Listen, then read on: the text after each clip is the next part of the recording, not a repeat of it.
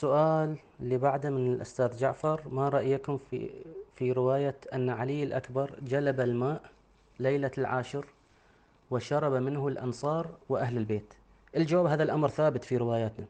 أمالي الشيخ الصدوق يرويه، اللي هو المقتل اللي ذكرناه عن الإمام الصادق، يأكد لنا فعلا أن آه،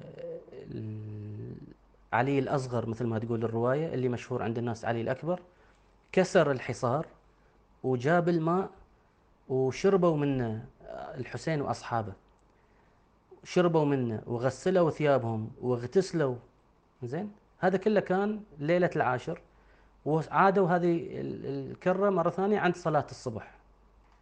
بعد صلاة الصبح هني اللي يبين أن انقطع عنهم الماء مرة ثانية، ويكفي في المعركة ساعة واحدة حتى ترجع مرة ثانية للعطش. ويكفي حتى للنساء إن إذا كانوا مثلا إما يكون حر أو يكون تعب أو يكون يعني الوضع يعني مريب، يعطش الإنسان مرة ثانية. صح؟ فنصوصنا اللي تأكد أن الإمام الحسين وأصحابه قتلوا عطشانين ما تنافي ولا تتعارض مع كون أن علي الأصغر قدر يكسر الحصار ويجيب الماء إلى شو اسمه إلى الحسين وأصحابه. كل اللي تأكد لنا هالرواية هو أن فكرة أن الإمام الحسين ما كان شارب ماء لمدة 3 أيام، وأن أصحاب الحسين ما كانوا شاربين ماء لمدة 3 أيام، نقول هذا الشيء ما ورد في كتبنا.